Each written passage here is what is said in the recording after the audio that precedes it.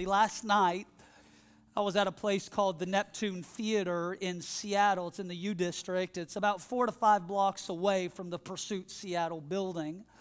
I was at that theater for a fundraiser for a local nonprofit, and about halfway through the event, I had to step outside to take a phone call, and while I was out on the phone, I walk when I preach, I walk when I'm on the phone. I'm moving when I'm talking because for whatever reason it helps me think. And so I'm walking back and forth, kind of pacing on the sidewalk in front of this theater, and I happened to notice the business right next door to the theater. And it caught my attention for this reason. Seattle's resource for paganism and the occult, Edge of the Circle books, and magical supplies. And all of a sudden, my mouth began to water. I licked my lips. I thought, oh boy, look what God has placed right in my lap. So, of course, I had to go inside because I got to check out the competition in the city. Now, somebody saw on my Instagram I was walking in. They was very concerned. Wanting to make sure no spells got cast. I wasn't turned into a frog. Nothing evil leapt on me. But come on, as believers, we confess Joshua 1. Everywhere the sole of my foot treads, God has given me the land. We confess Nehemiah 13, but our God has turned every curse into a blessing. You want to curse us with sickness? God release healing. You want to curse us with poverty? God release resources. You want to curse our marriages? God strengthens them. You want to curse our kids? God protects them. The reality is the enemy is completely powerless and without authority to afflict the life of a believer if we'll just learn to operate in the God-given authority that Christ died to give us. So I walked into that store. I was looking around, taking a tour of all the trinkets, the enchantments, the books of magic, the curses, the charms, the Ouija boards, you name it. They had it. Now I was the only one in the store besides a man standing behind the desk who I later found out was the owner. And I just couldn't help but feel like, let's just see what kind of trouble I could get in this store. So I went up to the man behind the counter. I said, hi, my name's Russ. What's your name? He gave me his name.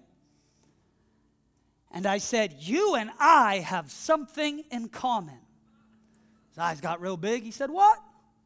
I said, we are both in the spiritual business. He said, what do you mean?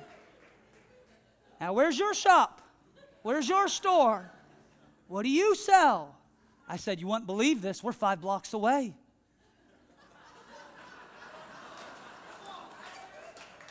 He said, and what do you do? I said, I pastor a church. And every Sunday night, we gather there at 6 p.m.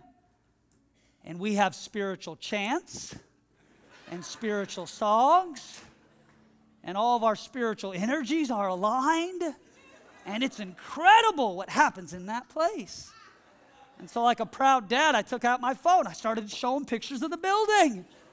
I said, this is what it looks like, and this is where we bought it, and this is what it's full of people, and all of these incredible things. And I said, you know what? I need you to come to my church. I said, I'm going to save you a seat on the front row. I said, I'd love for you to be there and see what we do since we're in the same business.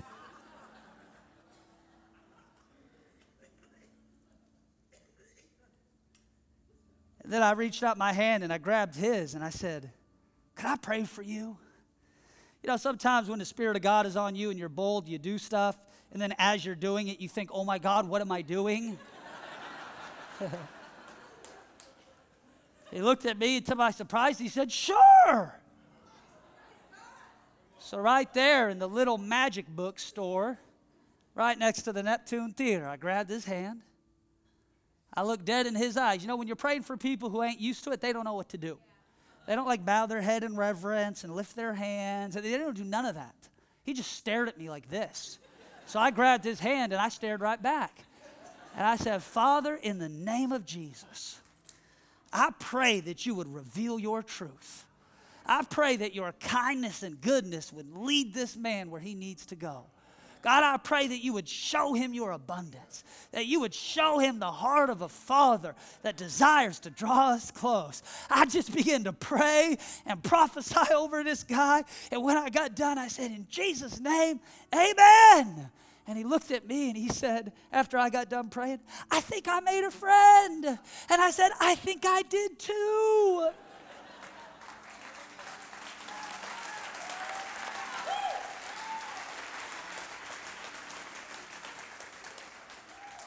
And then I'm getting ready to leave.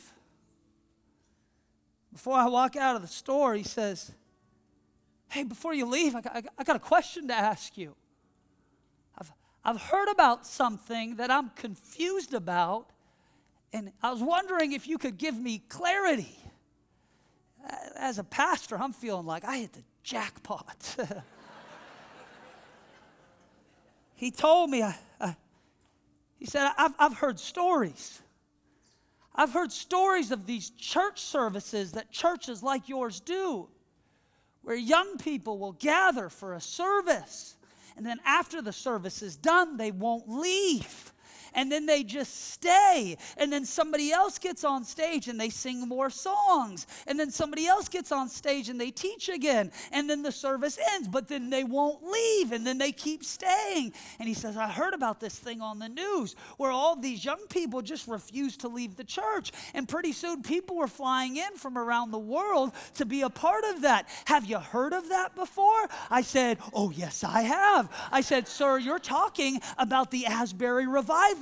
And I was there. And then he says this, would you tell me about revival?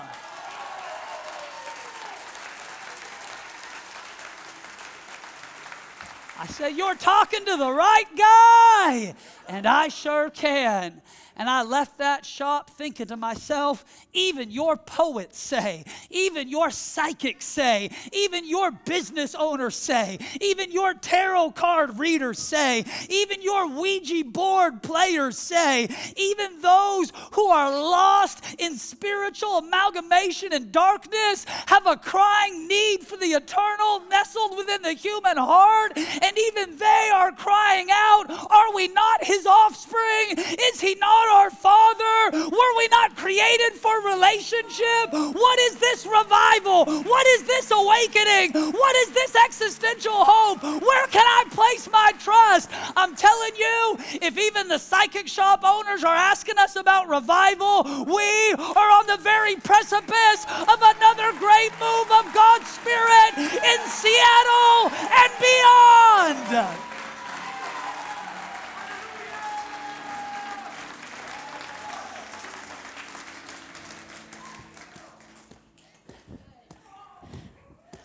When God begins to move in a region, first thing he'll do is raise the spiritual curiosity of a place.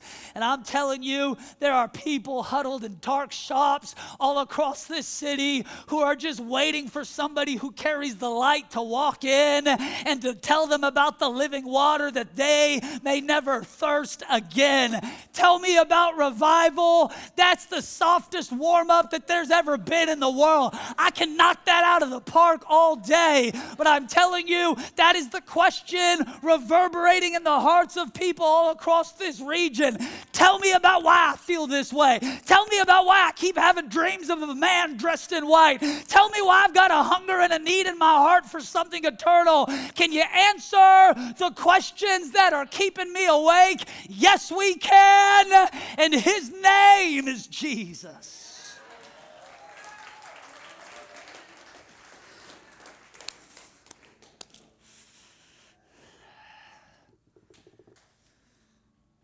My friend Nathan Finocchio said something this week that I thought was of importance as it pertains to the Word of God. He said this, without Scripture, society and spirituality deteriorate into lawlessness. Society deteriorates because Scripture creates order and reason. Spirituality deteriorates because Scripture creates boundaries and framework. The Holy Spirit wrote Scripture and leads us towards Scripture, because in Scripture we encounter the revealed triune God. See, every time you encounter His presence, it'll lead you back to His Word. Every time you encounter His Word, there within it, you will find His presence. For to love God is to love His Word. See, Scripture is the anchor that holds the boat of Christianity and culture in place while the storm rages around us. Friend, we depart from Scripture at our own peril. The Bible says in Romans 17, we ought to be hearers of the Word. In Deuteronomy 17, it says we ought to be readers of the Word. In Proverbs 2, it says we ought to be students of the Word. In Psalms 119, it says we ought to be memorizers of the Word. In Joshua 1, it says we ought to be meditators of the Word. In James 1, it says we ought to be doers of the Word. See, you will either choose the Word and allow it to burn up your idols, or you will choose your idols and allow it to burn up this Word. That is the choice we face in culture. See, friend, the church is the canary in the coal mine of the West. We are the last bastion of truth and sanity left on the planet. Help isn't coming via any other avenue. So friend, for better or worse, we are it. Here are the choices. It is either Torah or exile. It is either Scripture or insanity. It is either the Bible or it is brokenness. We are making our stand. Christ is our foundation. Scripture is our authoritative anchor. And here we stand, for we can do no other. Last week we were in John 6, where Jesus says, I am the bread of life. This morning we are in John 8, where Jesus says, I am the light of the world. In John 8 and in verse 2, the scriptures begin. Now early in the morning, Jesus appeared again in the temple courts, where all the people had gathered around him, and he sat down to teach them. Let me set the scene for you this morning. Jesus is boldly teaching in the temple courts. The religious authorities are swirling around him, attempting to entrap him, determining whether they could accuse him of blasphemy, trying to incite the multitudes to turn on him. And Jesus, unbothered by their campaign of terror, sits down to teach. Not defensive, not trying to correct the record, not anxious about what the religious folks might be saying, not panicking because someone has a wrong opinion. Instead, laser focused on doing his Father's business.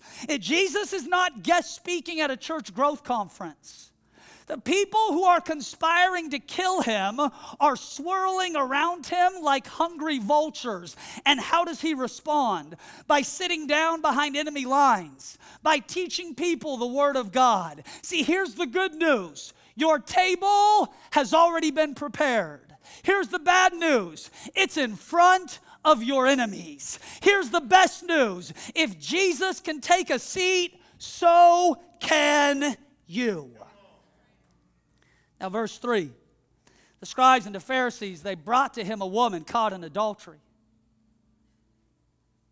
And when they had set her in his midst, they said to him, Teacher, this woman, she was caught in adultery, the very act. See, the law of Moses says we should stone her. But what say you? Now, they said this, testing him, watch, that they might have something of which to accuse him. But Jesus stooped down, and he wrote on the ground with his finger, as though he did not hear. I want you to see what's unfolding here. If it was true that this woman was caught in the very act of adultery, why was the man not also drug outside and publicly humiliated in the temple courts? Secondly, why did the scribes and Pharisees know exactly where to find her? Probably because they was visiting her on the weekends as well. Thirdly, anybody who gets set in the midst of Jesus is going to leave different than how they came in. See, the devil never learns. Every time you mess up, Satan throws shame and condemnation in your face, thinking that this will finally be the thing to either get you to stop loving God or to get God to stop loving you. And every time you end up back in the midst of Jesus, the blood of Jesus makes you clean. The blood of Jesus restores your hope. And the blood of Jesus breaks every ounce of shame off of your life. This woman was dragged from her bed, thrown at the feet of Jesus. They're hoping for a murder, but Jesus' specialty is resurrection. And regardless of how you got to church today, you may have been dragged out of your bed by a friend, a boyfriend, a girlfriend, a mom, or a dad. You may have stumbled in trying to go to the restaurant, but you ended up at church. Regardless of how you got here, you're here now. But more importantly, Jesus has already been here, and his presence can change your life, forgive your sin, heal your body, and give you a bright hope and a better future like you never imagined possible. The religious leaders don't even really care about this woman's sin. All they're trying to do is trap Jesus. They try to trap him on taxes. They try to trap him on marriage. They try to trap him on the laws related to the Sabbath. You name it. They never ask a genuine question a day in their life.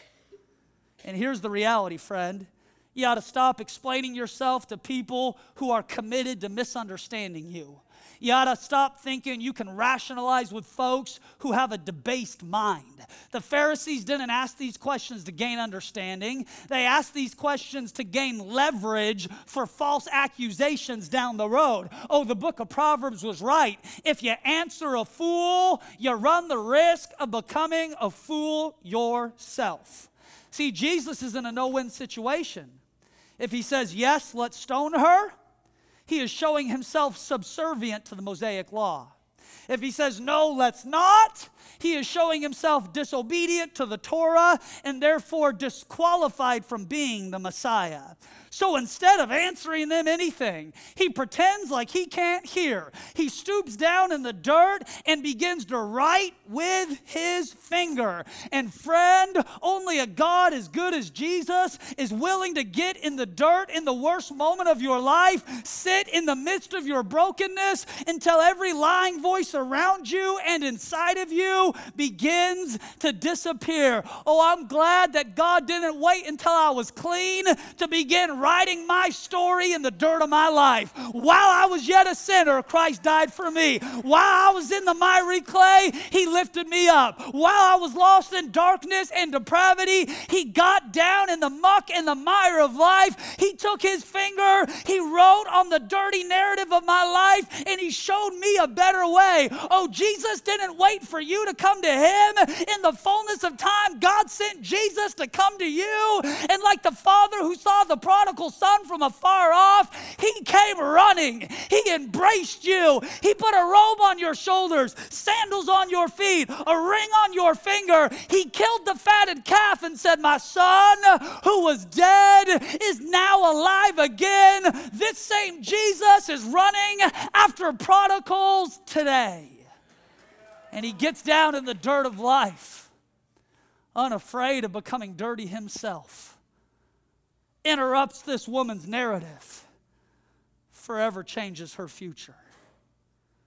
What Jesus wrote in that dirt has been of great debate amongst scholars for 2,000 years. Some say he wrote the sins of the Pharisees.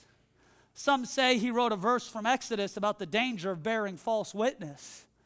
For me, I think it's most likely that what Jesus wrote in the dirt was following the Roman judicial practice of his day, where when a judgment was given, the judge would write it first on a scroll and then read it out to the crowds who had gathered to hear the verdict. And can you imagine what Jesus would have written in that dirt? This woman is innocent, not because she didn't commit the crime, but instead because I have already paid her price.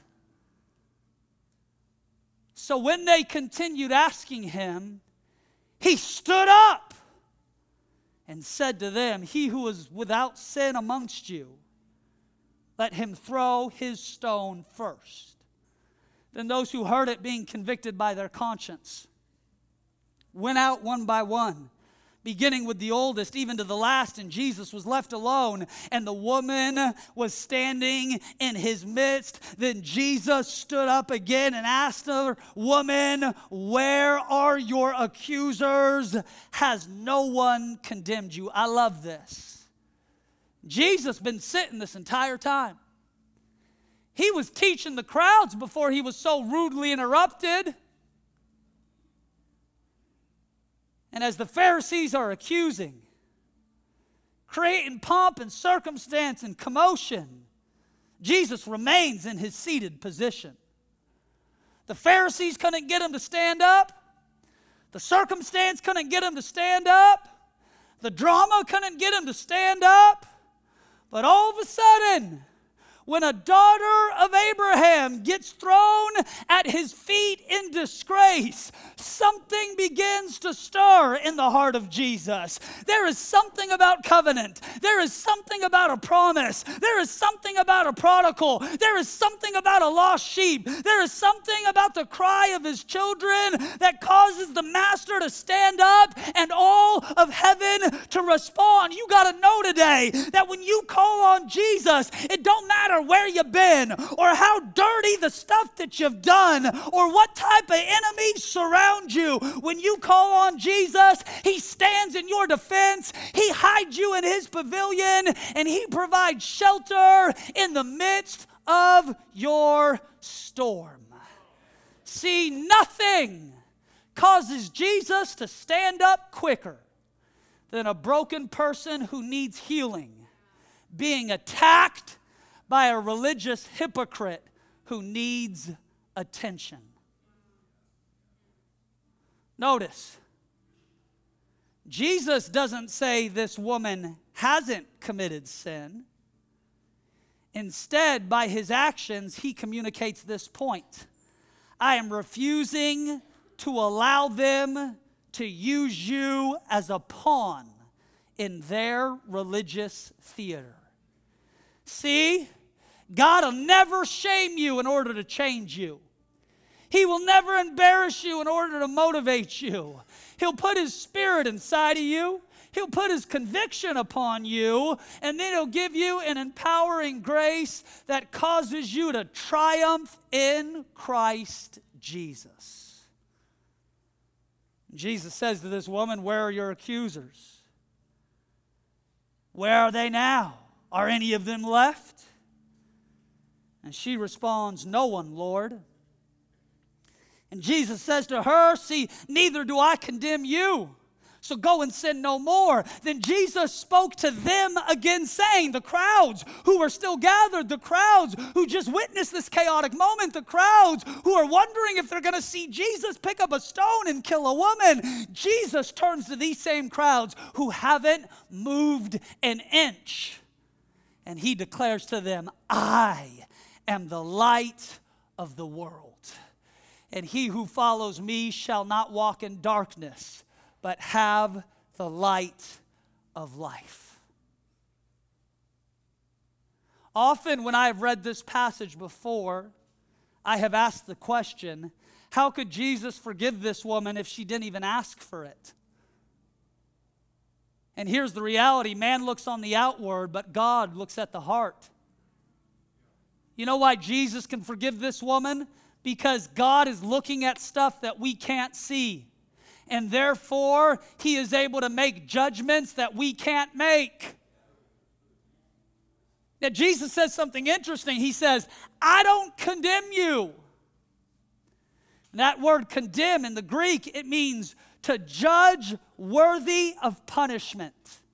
See, you got to hear me today. The conviction of the Holy Spirit is different than the condemnation of the enemy.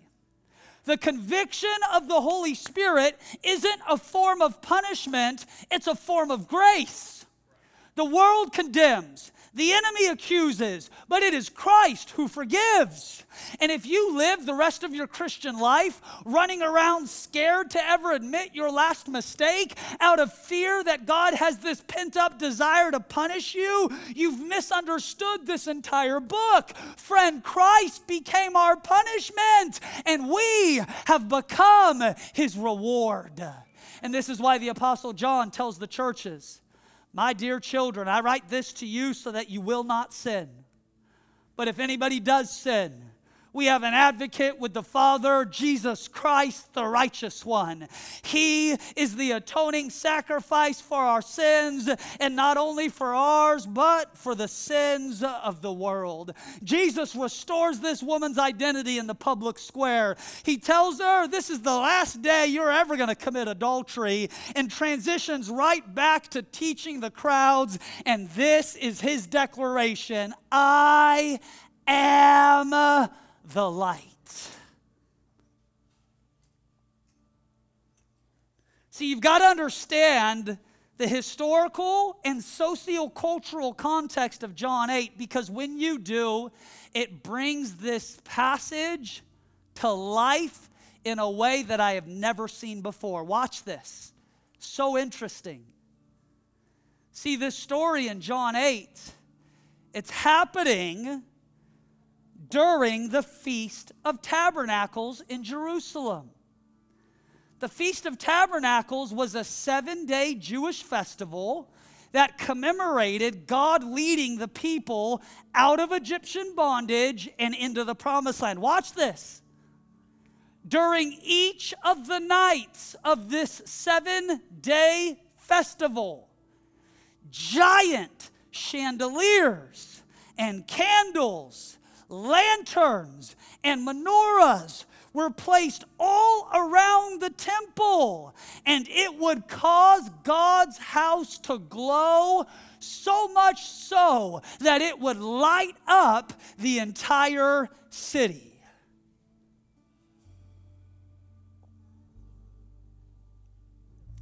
It's on the backdrop of this festival, and in the midst of these lights that Jesus sets a woman free from darkness and then turns to the crowds who have gathered to hear him teach and declare, I am the light of the world. You've got to see, Jesus is communicating to the Jewish people who have gathered to hear him teach, I am the fulfillment of your festivals. I am the fulfillment of your shadows and your types.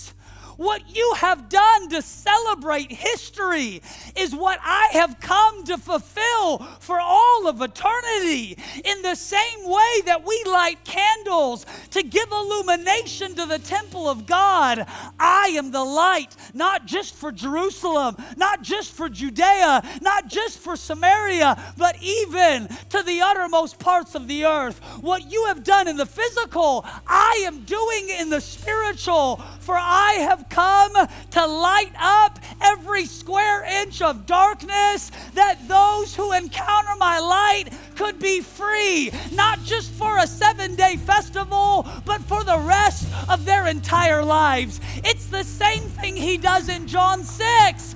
I am the fulfillment of the bread that you have eaten. I am the fulfillment of the candles that you have lit. I am the fulfillment of the laws and the festivals that you have kept. And in me, you will have freedom for your weary souls. See, for us, 2,000 years later, we read the text and we're like, okay, Jesus is saying he's the light because that means he lights up dark places. And that's true.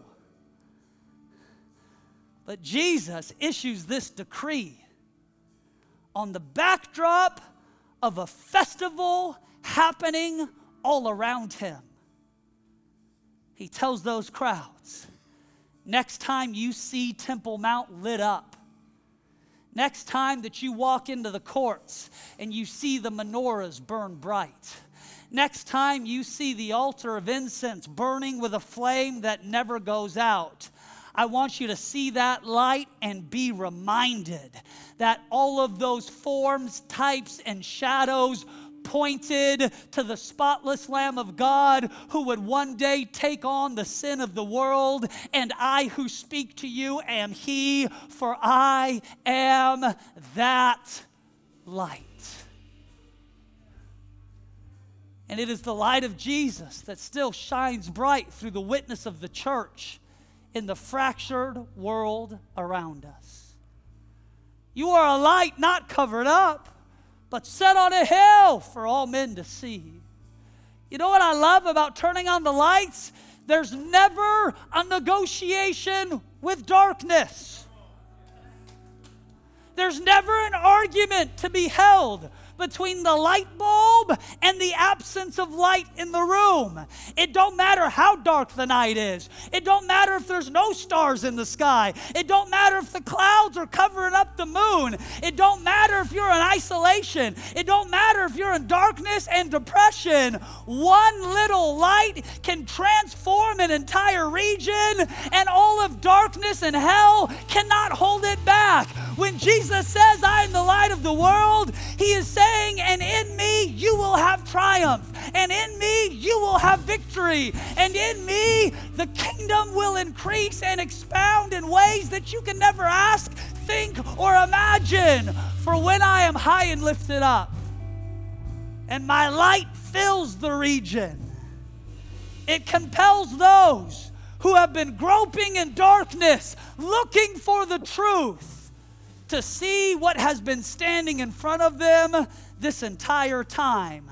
I am this light.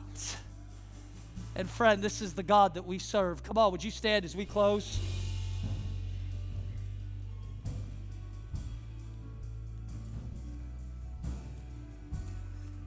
Listen, friend, you might be here today, and if you were to be honest, in a lot of ways, you can associate with that story I told at the beginning of today's sermon. You found yourself lost in spiritual amalgamation, New Age practice, witchcraft, darkness. You have a spiritual hunger, but you fed yourself with all the wrong stuff. And I am promising you today, as sure as I am standing on this stage, if you will trust God enough to receive prayer at the end of today's service, God's power will break every chain of darkness and bondage off of your life, and you will never be the same. Those nightmares that you can't escape, broken by the power of Jesus. Those suicidal thoughts that you can't shake, broken by the power of Jesus. That spiritual confusion that you face, broken by the power of Jesus. If you're here today, you don't know Jesus like you should, but you want to. At one point, maybe you were close to Him, but if you were to be honest, you're far from Him. Maybe you're here today and that fire used to burn bright on your heart, but if you were to be honest, you're just going through the motions. I am telling you that there is a light that proceeds from heaven, and God desires to brighten you up like you could never imagine. It's available for you today. Maybe you need a miracle in your body. Maybe you need a healing in your mind, your money, your marriage. Whatever it is, there is a God who supplies everything we're in need of according to His riches and glory. And your darkness, this region's darkness, is no match for this little light of mine. We're going to let it shine.